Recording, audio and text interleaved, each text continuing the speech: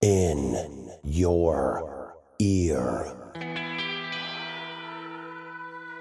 Podcast Network.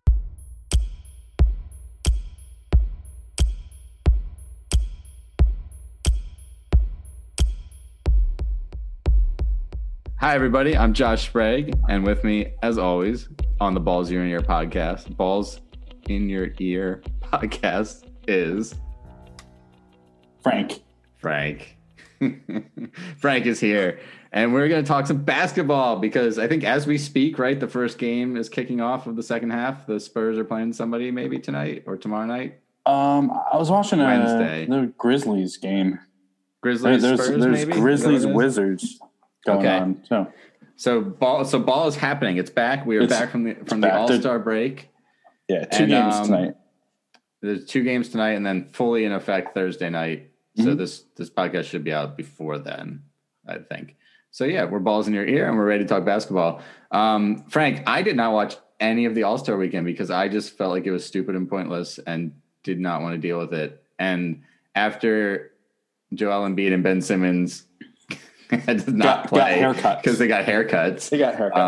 Which sucks. It sounds like it was like their barber that they've been going to this whole time, and then he got it because the man's got to work. I'm sure he's not just giving Simmons and Embiid haircuts for a living, although he probably could be. They probably should be paying him for that. Yeah. So the whole thing is was probably a little unnecessary. You're thinking these NBA players make enough money where they could have personal barbers like bubble barbers, basically, who just either stay with them, or they know you're only doing my hair, or you're the designated bubble barber for this whole NBA team in this, because they had a barber shop in Orlando, right? So they should just be having a designated barber that a whole team should agree on, so they don't have to deal with this stuff. I hope to the basketball gods that there was a documentary being filmed about the barbershop in the bubble. Where you wouldn't even need the camera to ever leave the barbershop. You could just set up cameras all over the place. Yeah. And then the different lighting of the day would change the mood, and boom, you got I remember during the bubble, my favorite moment of the whole bubble. But KG wasn't in the bubble. I know. It's what's the point of having the barbershop cam without Kevin Garnett there? What are you saying? Kevin Garnett needs lots of haircuts? He no. Has no. No, I'm just saying he's the guy who you want to hear talking in the barbershop. That's true. But I loved, just to sidetrack to the bubble real quick. The thing that I really loved was these little moments you saw these players. I don't do a lot of social media, but I would go on Bleacher Report, and they love to do Instagram posts. So there were 2 that I remember I really loved. One was the Sixers were in their hotel watching as the Mavericks arrived. And of course, Tobias Harris and Boban are best friends, and it's their first time not being on the same team together.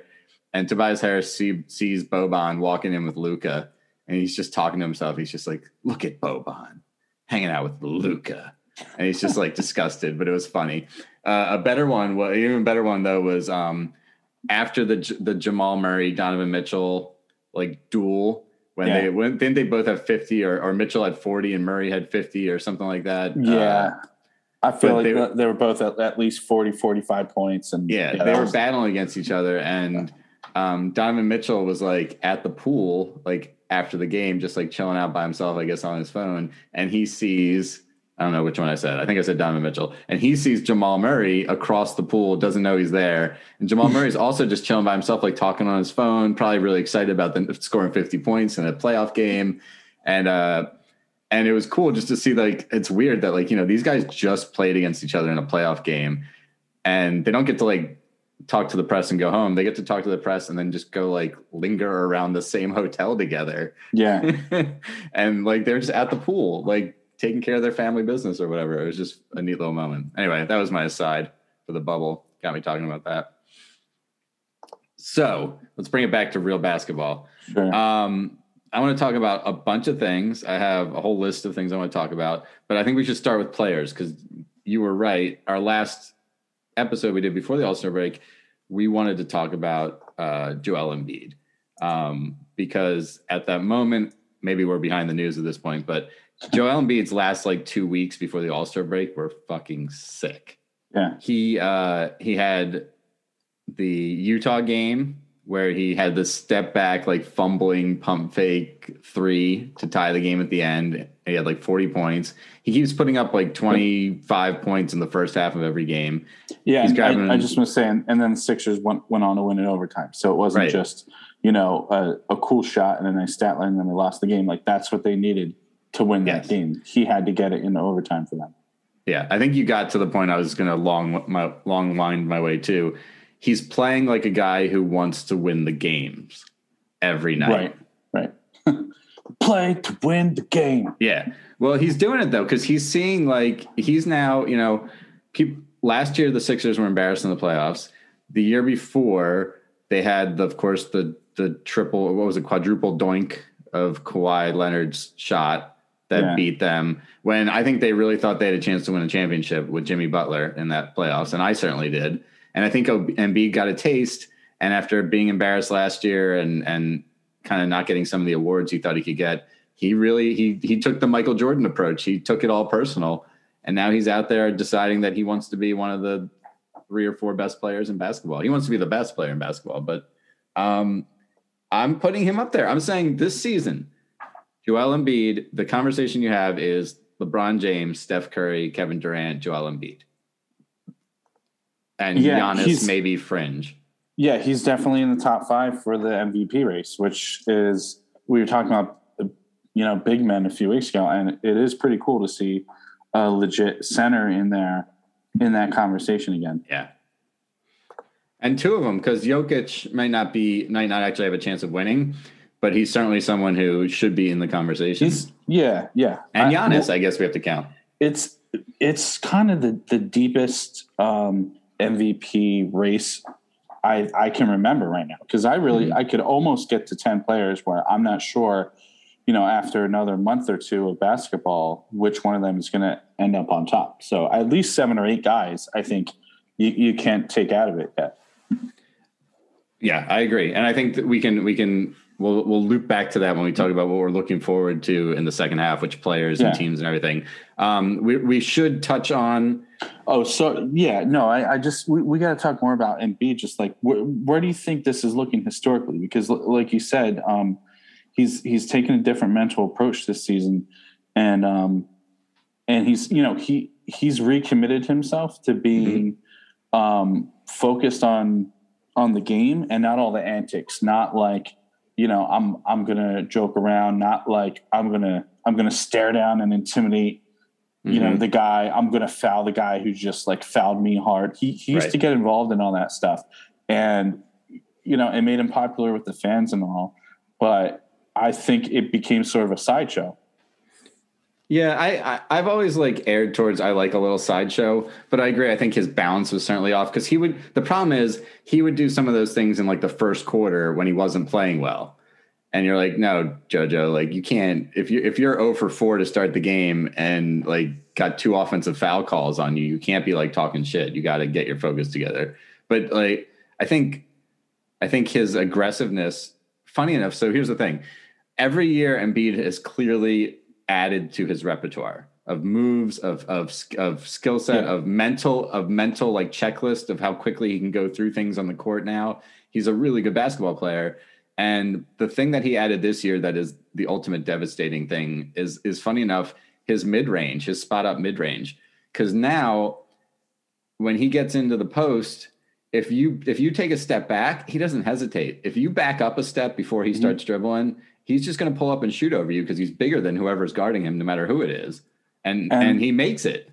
Yeah, and that's a deadly kind of combination, along with his size. And that's really rare in a true center. So, I mean, here's what I'm thinking. I'm already saying he's better than Patrick Ewing, and he's better than Dwight Howard. He's better than they ever were. He already has a more complete, developed game than they did.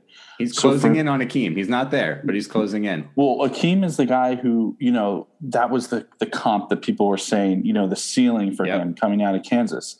And I believe the scouts. So I was like, okay, maybe, I was willing to give that a chance. Before you get to Akeem, I think this is what I think he's on the cusp of. I think he's on the cusp of getting at least to sort of David Robinson, who I put behind Akeem and Shaq and Wilt and Kareem. Yeah, but basically, it's like he's knocking on the door of a top 5 all-time center. If this is what he's going to be like for a few years, I mean, he could exceed the smoothness and the quickness that a David Robinson had in his prime. Yeah. With even more consistent shooting from away from the hoop. And I mean, he's never going to have all of those real nifty moves that Akeem had, but he's going to be the next closest. He's got plenty of them, though. Right. Yeah, and he's got time to develop them. Shot and the 3-point shot that most of those guys never even did. Robinson did occasionally, but none of the other centers were trying to develop a 3-point game. Yeah, Robinson, it was a novelty, and that was the most you were going to get out of a center who wasn't Sam Perkins, who was happy enough to stand back and shoot threes. So Embiid's been incredible. I think. Yeah, are you good on JoJo? You want to talk a little more? You got more? No, I'm good. I mean, so you agree with me? I mean, he's really really and it's not talking from a Homer perspective. Being a Sixers fan, because I'm You're always a skeptical. partial Sixers fan. Let's be real. We should let everybody know. Right. I am a true Sixers fan. I have loved 2 basketball teams in my life: the Seattle SuperSonics and the Philadelphia 76ers, and that's it. Frank, you split your loyalties in many directions. Yeah, I always have like 1 or 2 West Coast teams going. Like since and you like the Celtics, and you like the Celtics, which just poisons the well completely. So I think just for the audience sake, I'm much more likely to be a homer than you are. I'm more like a homer by birth. It's like an obligation, but and that's why I'll be a little more skeptical of guys coming up, guys who the Sixers draft and be developing the team, about whether it's really every bit as good as the local media and fans, say it is. And I am at that point with Embiid where, this is real. This is really, he's looking like one of the best centers. He's an elite player. And I'd say, as to your David Robinson point, I think career length is the only thing at this point. In terms of the ceiling of JoJo is already above Robinson's best. And I think, agree. And Robinson didn't even have that long of a career because he came in older. Yeah, he was in the Navy and then he came in. So really, 5 more years of Embiid, and I'm going to put him in the top 5 centers of all time. Yeah, and the funny thing is he kind of combines. I mean, Kareem is so unique because the hook shot's not a thing anymore. But in terms of you look at, and Wilt, of course, we've only seen in horrible old footage, but you feel like Embiid has things that are part Wilt, part Shaq, part Akeem, part every one of those guys. Yeah, right. That you named. He's got a little bit of all of that in him. Plus, he understands the modern game. He's not trying to be like a fucking stone golem out there. He's he'll dribble. He's gone coast to coast. He gone coast to coast a couple weeks ago and slammed it. It was awesome. He just took it down. He's like the midpoint, like the compromise. He doesn't have the touch that Olajuwon and Kareem Abdul-Jabbar had, and he doesn't have the power that Shaq and Wilt had. But he's got bits of both of those styles. Yeah, it's thrilling. Speaking of another player who in his time was thrilling, and I think has looked very different the last 2 weeks, is Russell Westbrook and the Wizards. He's got things moving in Washington, and I'm fascinated by this because Russell Westbrook's one of those players that, on a mental level as a basketball watcher, I understand that he is not an efficient basketball player. But as someone who grew up watching Allen Iverson in the ugliest era of offensive basketball, I can't help but love a guy who's every night is like, I'm not even a position. I'm just a basketball player, and I'm going to score more than you and grab more rebounds than you. And I'm going to just be a demon on the court at all times. I love Russell Westbrook. Always loved him. I don't even think I'd ever want him on my team, but I love watching him. And there's very few things in the history of basketball as exciting as when prime Russell Westbrook was just like a bowling pin up and down the court. and just like slamming on people and just unconscious out there. Yeah, And I was gonna say he's like a wrecking ball. He's the guy who you don't want to be guarding on defense. You're just like, God damn it! Like he's keeping me on my heels the whole time. Like I can't take a defensive series off. This guy's gonna keep attacking me.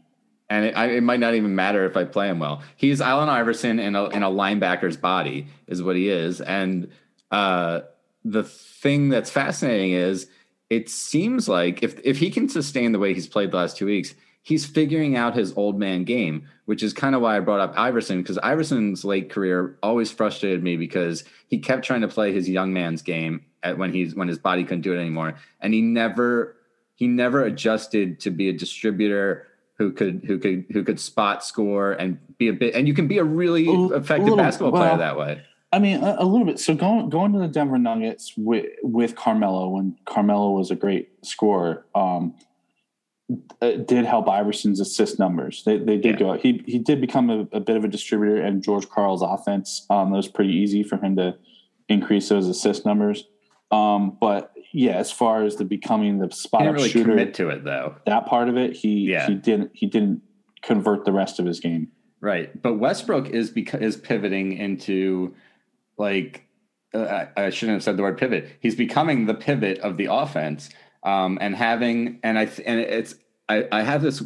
I don't know if I'm crazy. I'm taking crazy pills, but the idea of Westbrook running the offense and creating these looks. And he is secretly really good at getting high quality looks out of his teammates. When you put Bradley Beal next to him if Westbrook is mature enough to say, I don't need to take 20 shots a game anymore. I can take 10 and get 9 assists every night and still just crash the boards like a fucking demon out of hell as a guard. That's a really helpful player. And if you have Bradley Beal taking the scoring off him, all of a sudden I'm like, if the Wizards can snag a helpful player at the trade deadline, all of a sudden they're an interesting team. Yeah, they would need one more good player. But Bradley Beal has been singing Westbrook's praises. He's been saying like, I love this dude. He's the best teammate I've ever had. So obviously he sees that. I guess if you're on a team with a player like that, you have to feel that passion, and you feel like he takes so much of that pressure off of you. He's drawing the defense. He's trying to force a double team. He's trying to get guys to rotate the zone defense towards him and then kick it off to the guy who's going to score. But that's exactly the key. It's like, don't force it in. Like he has done for so many years, because he's in attack mode, and he really does not have the best touch or the best repertoire of anything else to do around the hoop. It's like his shooting was awful to start the year. He's got like a line drive jump shot, and he has to be a layup or a dunk. There's not really much in like sort of the finger roll baby hook game for him. So, and he's not the finisher he used to be too along those lines. He's not quite as good when he gets to the hoop, even when he gets into the hole like that. He doesn't finish as much. I'm crazy, but I'm buying a little Russell Westbrook is figuring out how to go into the next stage of his career stock right now. I'm buying it. I think he's not going to just fade away like Iverson did, and everybody's going to be like, what happened to Iverson? He was here like yesterday and he's gone now before the multiple comebacks. All right. And Blake Griffin, speaking of another super fun athletic freak, this one, are you buying Blake Griffin as a difference maker on the Nets? Oh no. No, you're not. No, the argument for it is that you can run like pick and rolls out of him, and he's still a really good passer, and their defense is so bad that he doesn't even hurt them on defense. he is a good passer from the post, but I don't know. I hate how his shot's been looking this year. From what I've seen of him in Detroit, it's and if he's going to feel that way, like he needs to get some of those shots with this team, with these players around him, I don't see how he's ever going to blend in. I mean, he could hurt the team chemistry if he's selfish with the ball at all. Yeah, who knows? Does team chemistry even matter on the Nets? Doesn't matter. Like they're going to be the weirdest team. I'm just worried that the only thing you're looking for Blake Griffin is that maybe he helps you win a game or two in the playoffs that you wouldn't have won otherwise. That like he's that key bench guy that like, oh, Blake got you 15 tonight and shot from the and like helped spread the court. Like they're basically paying to get that night out of him when it matters in the playoffs randomly. I mean, he better not take more than like 12 shots or things are not going to go down well. I mean, I that should be like his max. Depends how fast they're moving, I guess. I mean, I think he's got to try to just be used as sort of a decoy in the post because he can beat most guys one-on-one and still has some explosion around the hoop. Can he though? Can he? I don't know if I know that. I don't know if I know that. But yeah, but then I would want him like if he doesn't have a clear path, like where he feels like he can dunk it, I think he's got to pass it away because I just don't trust his game. It's not like on that Clippers team where he like that's what they wanted from him. They had Chris Paul. He can't do those things anymore. Anyway, that's not who he is anymore. Yeah, I mean he really was. He's the guy we're going to look back and we're going to be like, wow, he was one of the best dunkers of the decade of that last decade that he played ball. Right. I think a lot of people thought that's the Blake. They hear Blake Griffin and they're like, I remember him. He's going to be huge on the Nets because he's another name. But I don't think it hurts them or anything, and it might be a positive. But I don't think this is like. There's a lot more pieces to be moved before the trade deadline in the East. Yeah, I mean, this goes back to we talked about Andre Drummond before, and if I'm the Nets, I would have rather waited for Andre Drummond. They couldn't afford it unless he gets bought out, and I think Cleveland is not going to buy him out because they're desperate to get a trade, but his salary is rough. So okay, speaking of trades, what I think there's a quite a few teams that are one player away. And I don't mean like, oh, you magically get like LeBron James on your team one player away. I mean, like if they get a good player in the right spot, like all of a sudden a team like the Hornets or the Wizards or Atlanta or Chicago or Miami become extremely interesting. Those are all Eastern teams, funny enough, because those are the teams that are always talked about in trades. But like Denver, if Denver found a way to add a piece without giving up any immediate players, all of a sudden they're a really interesting team. Phoenix is obviously on fire. They have tons of stuff to move. There's a lot to move. The team that everybody's looking at is Houston. Houston is going to fire sale. So I got to say something about Phoenix Suns real quick because I've noticed something really interesting in their box scores lately the past month. And it's fascinating to me. You don't see this in the league very much, but you look at their box score sometimes and they have 14 players who had minutes in a game. They're so deep. It's like they're letting all these guys play. And I mean, so I don't know when it was. I think a few years ago, the league changed. I think they used to have a 12-player max of guys who were allowed to play in the game. It was like 15 players on the team, like 12 guys could dress to play, and they upped it a few years ago so the rosters can be a little deeper. And the Suns are taking advantage of that. It's pretty interesting. Yeah, so you wonder, my little like video game GM starts ticking off in my head. And I think like, all right, if I have a roster that's deep, can I consolidate some of those guys into like a top higher, a starter, another starter or something like that. Right. Because I'm thinking, in the playoffs, it's really an 8-9 man rotation. Usually that's what you're in like significant play. Yeah. If you're going 9 men deep, you're a deep team in the playoffs. Mm-hmm. So you have all these guys, you wonder, would Phoenix, Victor Oladipo is obviously going to be a big name that's available. John Collins in Atlanta, who, is the kind of player that some team is going to get and everybody's going to go, whoa, this guy's really good once they see him in the playoffs. You wonder if the Magic are going to fire sale, if Vucevic is going to be available. Is Chicago going to put people available? Are they going to be a buyer, which I think maybe they might think they should be. I think it's they might be really be a interesting. Buyer. Yeah, I think Chicago will be a buyer. So the East is going to have a lot of teams that are going to think they're one player away from being maybe not a top 3 seed, but maybe a 5, maybe dreaming up to a 5. It's going to be really interesting. There's a player that I'm really excited to see come back, and that is TJ Warren for the Pacers, who I think he played a few minutes right before the All-Star break. He got into a game, I think. I saw him out there. But he was incredible in the bubble, and then he got hurt, and we haven't seen him. And I'm really excited to see him come back and see what this scrappy little Pacers team looks like when they have the stretch four out on the field on the floor again. So TJ Warren, you hit on a guy who, as you know, I'm an ACC basketball fan. So I watched this guy at NC State, just, looking amazing in college. And NC State has had a lot of great players in the last 10 years who only stayed like a few years, and they never all were there at the same time. So they've never actually been a great college basketball team, but they are finally producing great NBA players. And yeah, Warren's been great to watch for the Pacers before the injury. Yeah. Was that in the playoffs last year?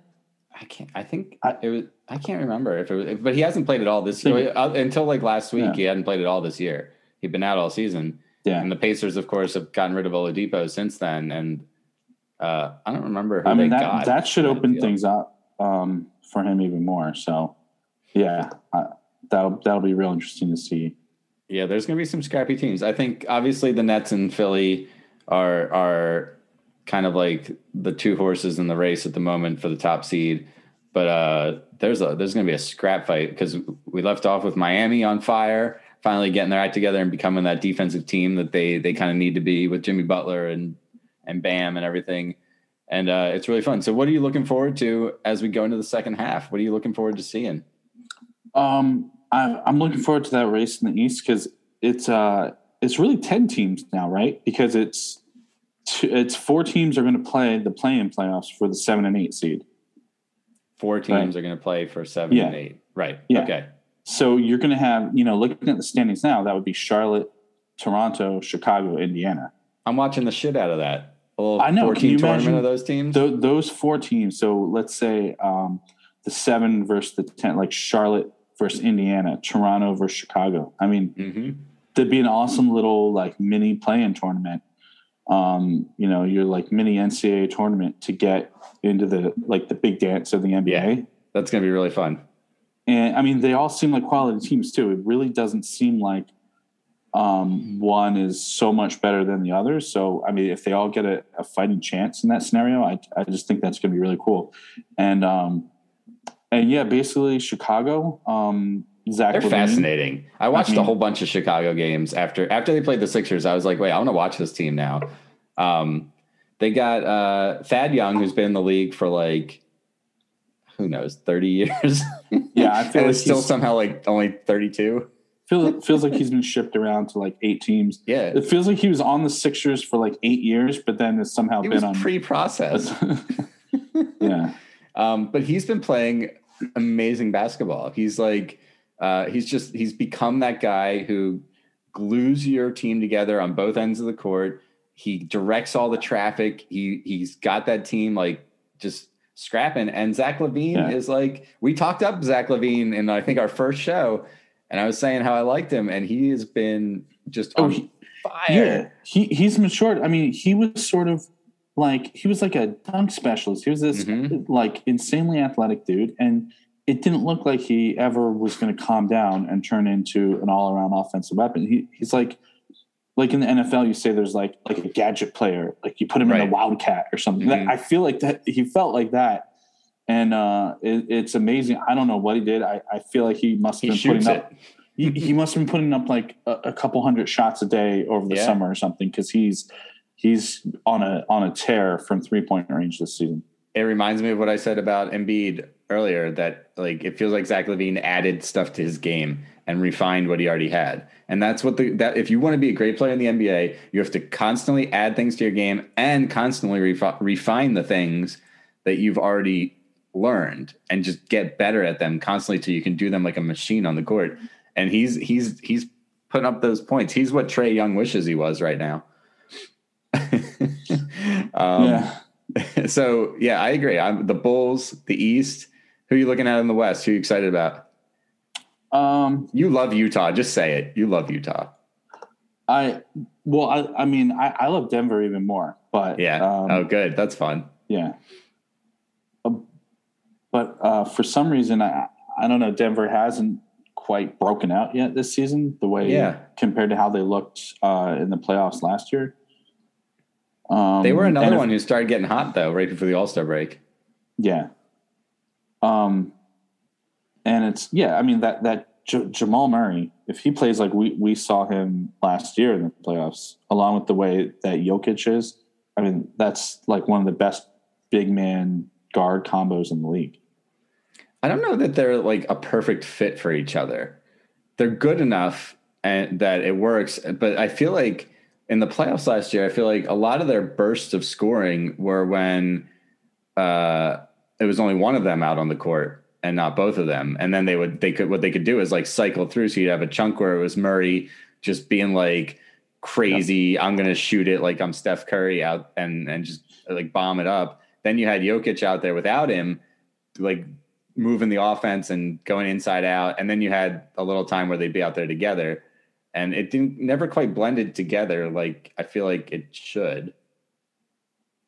Yeah, I know what you mean. I think Jokic plays better in that real, movement offense team game. He's great at, being like this little turret, like around the key and getting it to the guys who are moving around in the right places. But then sometimes it's Jamal Murray time. And yep. I would say he's taller than Steph Curry. He's not as good at 3-point shoot. To me, it was almost like he was more like a smaller Kobe Bryant, or like a quicker, smaller Jason Tatum. The way the things that he showed in the playoffs last year, and he exceeded my expectations. I knew he was supposed to be a big talent, from Kentucky, like most of those guys are supposed to be, but. Sometimes it's Jamal Murray time, and you're not going to be able to get the offense flowing the way you planned through Jokic. Jokic is always there to help get a rebound or do something else. He's really good off of Jamal Murray. Michael Porter Jr.'s coming along. He's not quite as good yet as what he was projected to be. He's what they call a tantalizing talent. You watch him and you're like, man, if this guy gets it together, he's going to be really fucking awesome. Yeah. I feel like we are amiss as basketball fans talking about basketball that we didn't mention the Knicks are in the fucking heat of a playoff race. It is past the All-Star break and the Knicks are right there. They're in the thick of it. Yeah. And they're going to be buyers at the trade deadline. They will, because they feel like they have to be, because it's New York and they're finally not shit. I don't know. I guess is it fool's gold? It just seems really odd that suddenly they have this motley crew of random collection of draft picks. So random. They're the most random team. That's funny. Speaking of flailing, what is Boston going to get a big man? Well, are they going to do it? So I don't know if you heard, but the Spurs are dealing LaMarcus Aldridge. Yeah. So Aldridge is going to be available. Hey guys, we got somebody who's going to stop Embiid and Giannis in the playoffs. It's LaMarcus Aldridge's corpse.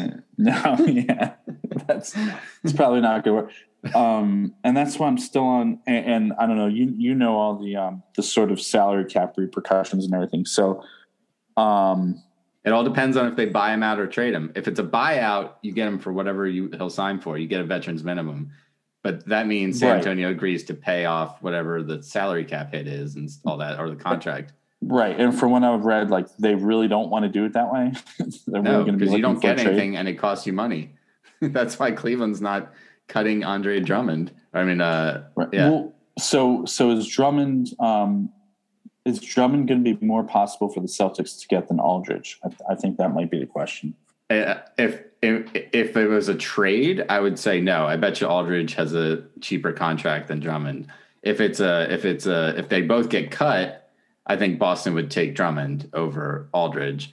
I think they would like to, but right. Yeah, I don't know if they'll. Right. Yeah, I don't know. The guy everybody wants from Cleveland is Larry Nance Jr. He doesn't want to leave Cleveland, and they apparently don't want to get rid of him because he's got such a cheap contract and he's like this pillar of the community. You know what I forgot to bring up before we're done about Westbrook that I just realized, and it was something I wanted to talk about. There was a story a couple weeks ago that Westbrook like pulled the team together and asked all the young players what their role was, And apparently what was interesting about this was the players were like, I don't know what my role is. Like they didn't like they were just going out there and playing ball. And he was like, no, tell me your role. And he went around the room and made each of them say like what their role is on the basketball court. And all the young guys were like, that was so helpful. Like, I'm always just trying to, it's funny. Like you think of the psychology of it. You're a young kid and you're like, I'm just gonna come out. I got to do everything great and blah, blah, blah. And here's what Russell Westbrook saying, like, no, all you have to do is your job is to get rebounds. Your job is to play defense on the best guy. Your job is to float around the perimeter and nail jump shots and be in the right spot when somebody gets in trouble in the paint. And it's funny. I think there's actual value to that, to saying like basketball is a team sport. As much as we celebrate the guys who are singular talents, it works so much better when people do jobs like New England Patriots style, like do your job. If you're out there to get rebounds, get fucking rebounds and be a boss at it. So did Russell Westbrook basically do what Kyrie Irving did in Brooklyn, but like the right way? Kyrie was just came out like randomly to the media or something and was like, yeah, James Harden, he's our point guard. He's just like dictating what everybody does around him. Yeah. Well, I mean, yeah. You're talking about Kyrie Irving. I don't know, but that seems to work so far. James Harden seems to be playing as if he's their point guard. And yeah, you know what happens when Harden doesn't have the ball in his hands? He's not known for like his active teammateship when he doesn't have the ball in his hands. Yeah, but he's passing it. So right. I don't know. So maybe like Kyrie's ways seem to work too, but maybe that's just because you want those easy shots. Yeah. Yeah, I mean, I guess that's why there's a little hope with the Wizards, which is kind of surprising. I love it, and they seem to be really absorbing his veteran wisdom. Yeah, it's funny to think of that because I still think of Westbrook as just this like Tasmanian devil out there, but I like it. Yeah, he was this little snot who in the NCAA tournament when he was on UCLA cost me a few years because I just kept underrating him and those teams he was on and. That's kind of his thing. Yeah. All right. Okay. So we got, I think we covered everything. We covered trades. Trades should be coming down. I think there's 2 weeks left. And the agent talk around the league is happening, especially like crazy, especially with like Kyle Lowry. Is he want to leave? Does he not want to leave? Is he going to go to Philly? Is he going to go to LA? All this stuff. So we should, I bet you there'll be a trade or two that'll be fun to talk about by the time we come on next. But within the next 2 shows, the trade deadline will be over, and we'll be looking at the buyout market, and then we'll be looking at teams with their playoff rosters and really know where we're going. So it's about to hit some a speed ramp into the playoffs for the next 2 months. It's gonna be fun. Yeah, I just gotta say, there's a quote in a headline that came out today. PJ Tucker would relish the chance to play for the Sixers. Well, there you go. Well, Morey, so the Sixers general manager, certainly, he comes from Houston. He put that team together. Mm-hmm. Houston's the fire sale of all fire sales. Mm-hmm. Christian Woods is the only person they're going to keep on that team if they can help it. And everybody else that they have is up on the block and ready to go. Oh yeah. So Victor Oladipo, exactly. I want to see where the hell he's going. PJ Tucker would be nice for certain teams. He'd be that, I think, a really important piece for the Sixers going into the playoffs. If he can still play. It's hard to tell. I think he can. I think in the right format, and he knows his job. He knows how to do his job when he's around superstars like he did with James Harden, and with Chris Paul. But Victor Oladipo, like, does a team like the Celtics want Victor Oladipo? Actually, no. Who was I thinking of? Who could really use a guy like that? I had a good one too, but I can't think of it. I had a good one. I'm sure Dallas will look at him. I'm sure. Honestly, I think Denver should look at him. Memphis, maybe. Memphis is a really interesting team also, real quick, because I think Memphis could get really good real quick if they can get the right guy. And in a way that I know I said that about other teams, but I feel like they're the ones that if they just got if they added like a B player, not even like an A player, like a B player who can come and add some depth to that team, I think they can accelerate their ceiling really quick a little bit. Not Well, championship level, but they could piss somebody off in the playoffs. How about Portland? I really think Portland could use an Oladipo. Like, for real. I mean, They just need CJ back. Once CJ and Covington are back on the court and like playing right. I mean, no, CJ and Dame have always had a bit of this natural overlap where they're always going to take a little bit from each other. You can't. Yeah. You can never really have both of them hot at the same time because so much of their game is so similar. They're basically it's two guards. It's two. But they're married to it. Guards. They're not going. Neither of those guys is going anywhere. That team is married to that. So you got to bring in guys who can play with that. That's Oladipo. I don't know. I have a lot of questions about Oladipo. He could end up being a guy who swings a power balance, or he could end up being a guy who tanks a team. And I'm really curious which way it could go. Well, first I was mentioning the Celtics, and I was like, oh, never mind. He would fuck that team up royally. I could not see Oladipo meshing with the way that Tatum and now Jaylen Brown has emerged. Talk about overlap. Yeah, exactly. And there's not enough shots to go around on that team. And Oladipo is a guy who now he's got this reputation of guy who pouts when he's not respected enough. So yeah, he's got to go to a team where he's going to be able to play his role.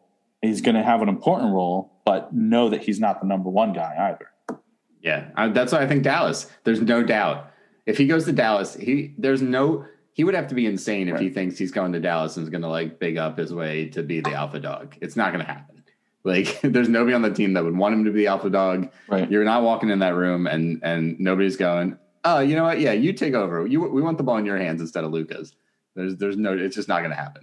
I think that could be a really fascinating move. He could be the kind of guy that maybe Houston or Phoenix could trade some young talent for, kind of thing. Right. They think they he could package go in like 3 players and draft pick for him. I mean, they have maybe. I mean, they might. It might not even cost that much because I think he's on his contract year. And everybody seems to think he's a dick, so we'll see. But people kept calling Paul George a dick for a while, and he was certainly wanted, but he's also a better player. So, right. All right, cool. So that was a fun show. We're back. The NBA is back, and we're gonna have some college hoops to talk about next week, right? Yeah, Selection Sunday's finally coming up this Sunday. So yeah, and then the games start Wednesday or Tuesday. Yeah, I think the playing games might be Monday, Tuesday night. The ones that I don't really care about and don't really count on the brackets. Right. And then it goes Thursday, Friday, Saturday, Sunday, right? Exactly. Yeah, that's the best. It's going to be fun. There's going to be so much basketball. It's going to be great. Frank, maybe you can come with a cheat sheet of like the guys the NBA is looking at for like NBA fans to like me who don't watch any college basketball, who we're going to be looking at and who we're going to be talking about. All right. Sounds good. Sweet. All right. Thanks for listening, everybody. Later, Frank. All right. See you, Josh.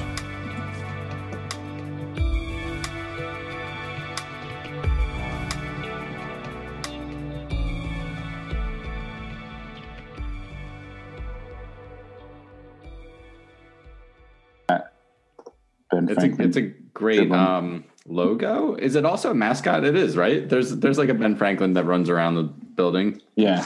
It's usually the dog that you see on TV, though. Yeah, well, it's not the bunny rabbit anymore, right? Wasn't that Hip Hop? Yeah. He wasn't even a rabbit. That would have actually made sense. He was just this blue, like grimace looking thing. Oh. That was the worst mascot. And then everybody thought Gritty was terrible, and then everybody realized Gritty is amazing. Yeah, Gritty's the best. Yeah, Hip Hop was terrible. Yeah, Hip Hop. I was at did I ever tell you my story about basketball camp when I was a kid? I feel like you told me once, but I don't remember. With World Be Free? No.